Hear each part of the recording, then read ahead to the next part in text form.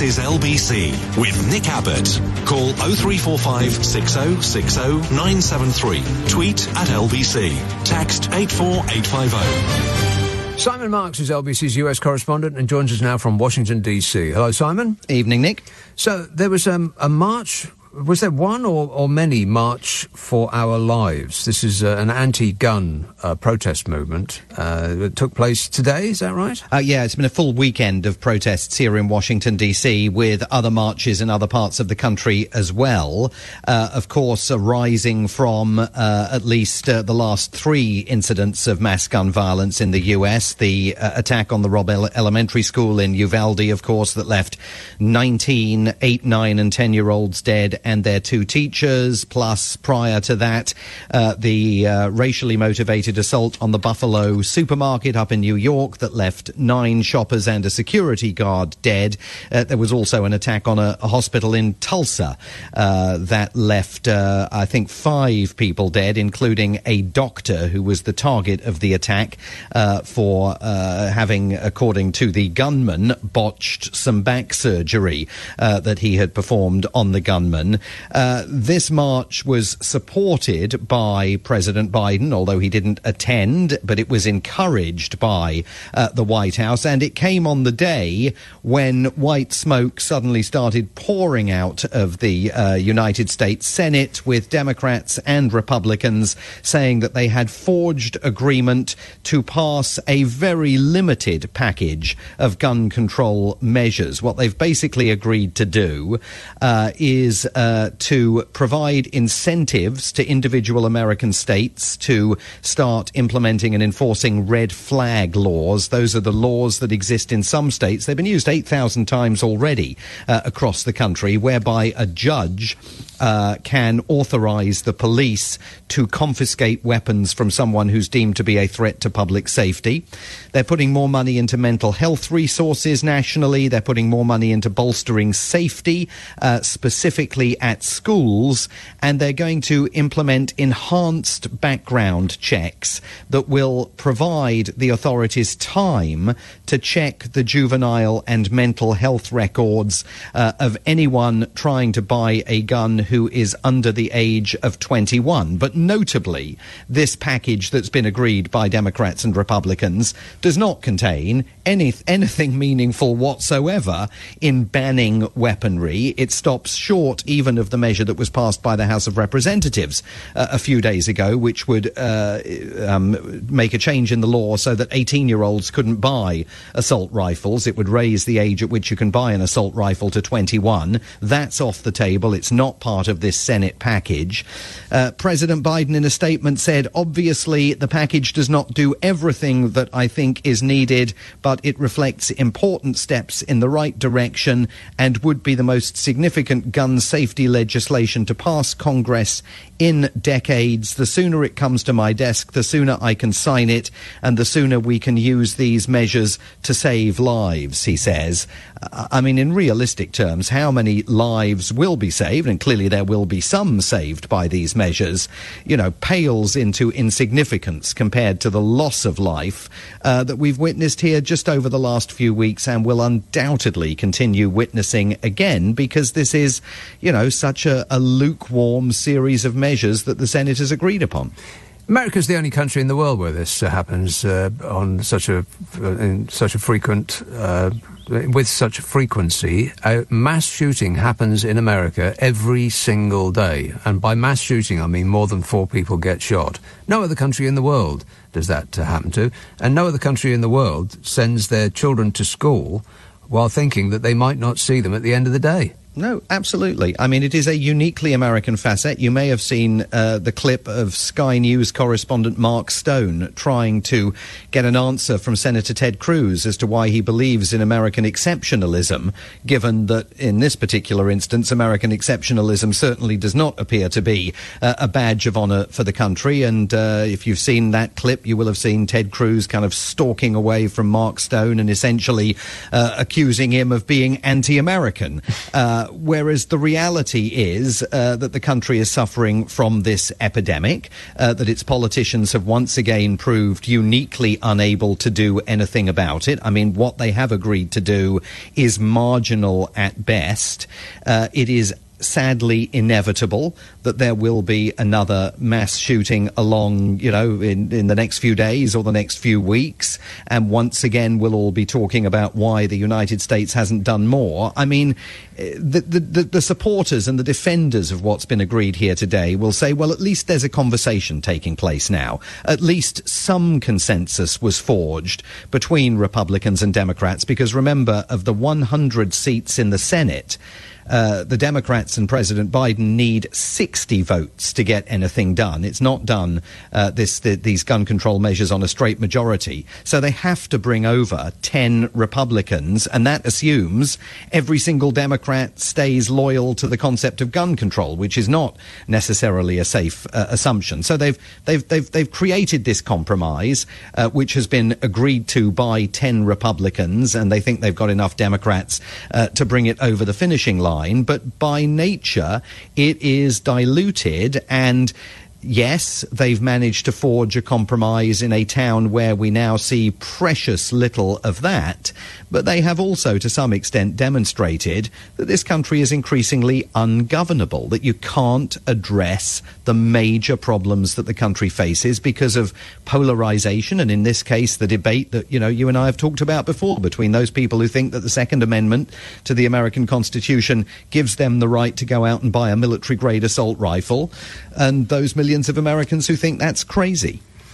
Yeah, and their answer to 19 children getting shot in school this last week, which of course was not the only children to get shot in school in recent memory. It happens all the blooming time in America. Their answer to that is arm the teachers and put more armed policemen in schools and close all the exits and the entrances to schools and have like airport-style security going in and out of schools. And I'm sorry, but the country that you're in has lost its mind. Absolutely. But I mean, again, if you look at this package that they've agreed today, you can see some fundamental elements of Republican thinking in this package. They are providing money to fortify schools. I mean, they talk about strengthening security at schools. They are talking about beginning the process of turning them into fortifications. They are pouring money into mental health. No question mental health resources are thin on the ground here, but the decision to do that is reflective of the argument that the governor of Texas advanced the day after, or possibly even on the day of the Uvalde shooting, when he said that he had a meeting with law enforcement in Uvalde, and he claimed that they had uniquely told him that Uvalde had some very, very specific mental health issues. There were mental health problems in that community that apparently, just dwarfed everything that was taking place in other parts of Texas and the rest of the country. Now, if you look at what the Democrats have got out of these proposals, okay, enhanced background checks, they'll take that as a win, because gun owners across America tend to be very hesitant, although they're not uniquely, they're not unanimously opposed to the concept of background checks. But the Democrats haven't succeeded in getting anything here, even in terms of raising the age at which you can buy an assault rifle. So you can still, if you're 18 years old in a substantial number of states across the country, walk into a gun shop, go to a gun show, and buy an AR-15 assault rifle. And maybe there are going to be some enhanced background checks put into place so that at least you might get a second look before you walk out of there with that weapon. But if you go back to Uvalde, the shooter in Uvalde had set off no alarms. There was nothing in the system that had been flagged when he went through a background check to buy his weaponry to suggest that he shouldn't get his hands on it. So, you can enhance these background checks, but at the end of the day, they too don't have a particularly strong track record of stopping people who shouldn't be getting their hands on these weapons from being able to acquire them. Now, there's been some very mesmerizing television this week, hasn't there? Because the hearings into the attempted coup have been gaining tens of millions of viewers, and what I've seen has been really quite alarming. Yeah, and there's going to be more in a few hours' time, because later today, your time, there'll be another hearing. It's not going to be done in prime time on television like the hearing that was held last Thursday. These, of course, are hearings that are being convened by the House of Representatives Select Committee that is investigating the riot on Capitol Hill, the deadly insurrection by Donald Trump's conspiracy theory-believing supporters on January the 6th of last year. Donald Trump's election campaign manager, Bill Stepien, has been subpoenaed and will be compelled to testify in the hearing that's taking place a little bit later on today, your time. I think we could see some dramatic exchanges between him and members of the committee. And in that made-for-TV special that lasted 2 hours last Thursday night and was carried by all the major television networks here, with the singular exception of the Fox News channel, it's pretty apparent that the committee is formulating the argument that Donald Trump should be prosecuted, should face criminal charges in connection with what committee members argue and demonstrated last Thursday through the very effective use of video imagery, the president's own words, the testimony that they've taken from some members of his own inner circle, including his daughter Ivanka, his former Attorney General. It played like a Hollywood blockbuster. I mean, it was very well done. It was produced like a Hollywood blockbuster. Yeah. I mean, they brought in a former network news executive to produce the thing so that it was going to rattle along and actually keep audiences. And the numbers show it kept the audiences. 20 million people watched it. Yeah, I was riveted. And people didn't switch off as the 2 hours passed. Yeah. I mean, they stayed with it. That's right. Interesting you say that Fox News, which is, Murdoch's right-wing news channel in the States, who are still peddling the notion that no such coup happened. You cannot believe what you see with your own eyes. Some other alternative reality is what we're actually proposing. They had their number one presenter, which is what's his name again? Well, they had Sean Hannity and Tucker Carlson back to back. Both of them, right? And they played for the 2 hours that this was playing on every other channel. They did it commercial free, absolutely, didn't they? Yeah. With the reason that when they show the commercials, people switch over and they would have seen it because it was on every other channel. And so, I mean, it's just, it's borderline evil, isn't it? Well, it's Never Neverland. I mean, it's the land of make-believe. They went commercial-free to maintain their audience, and they did maintain their audience. I didn't see the numbers for Tucker Carlson, but Sean Hannity certainly kept his 3 million nightly viewers. I mean, there's the same number that he gets every night, and it makes him one of the top-rated hosts in cable news. So there were at least 3 million people out there in sort of Trump world that were not seeing what the rest of the country was seeing play out in that hearing room. I think that the whole night was sort of a demonstration of two Americas. If you were looking at sort of Democrat Twitter that night, there were people who saying they couldn't understand why Donald Trump hadn't already been arrested. And they were celebrating. They viewed this as the end of the road for Donald Trump. This committee, including the formidable presence of Republican Congresswoman Liz Cheney, now completely ostracized by her own party, despite the fact that she's got impeccable, unimpeachable right-wing credentials.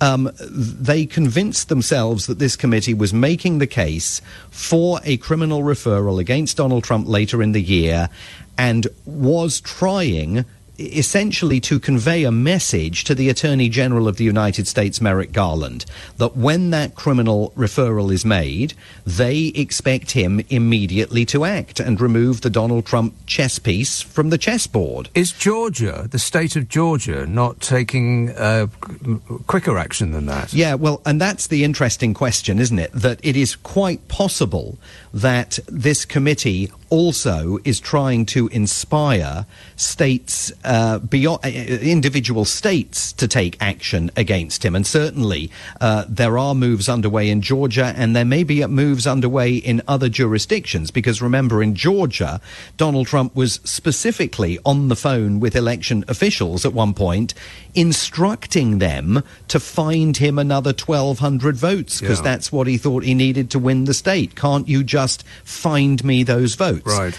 So all sorts of criminal jeopardy lies ahead for him, and this process is going to stretch on until September. There are risks for the Democrats in all of this, because it makes them look a bit obsessed with the events of 18 months ago, when the price of petrol this weekend reached an all-time record high. But what they're really trying to do is neutralize Donald Trump, and the story of this year will be whether they succeed in doing it or not. Yeah, and also whether Donald Trump is actually at war with his own family now, because he tried to throw his own daughter under the bus because she disagreed with him. There's never anyone. I mean, even Ivanka, I mean, far and away viewed by most people here as his favourite child. I mean, even she, he was ready to throw under the bus after that evening of testimony on Thursday. Doesn't get boring, does it? Never, mate. Simon Marks, thanks very much for your time. Simon Marks is LBC's US correspondent, joining us there from Washington, D.C.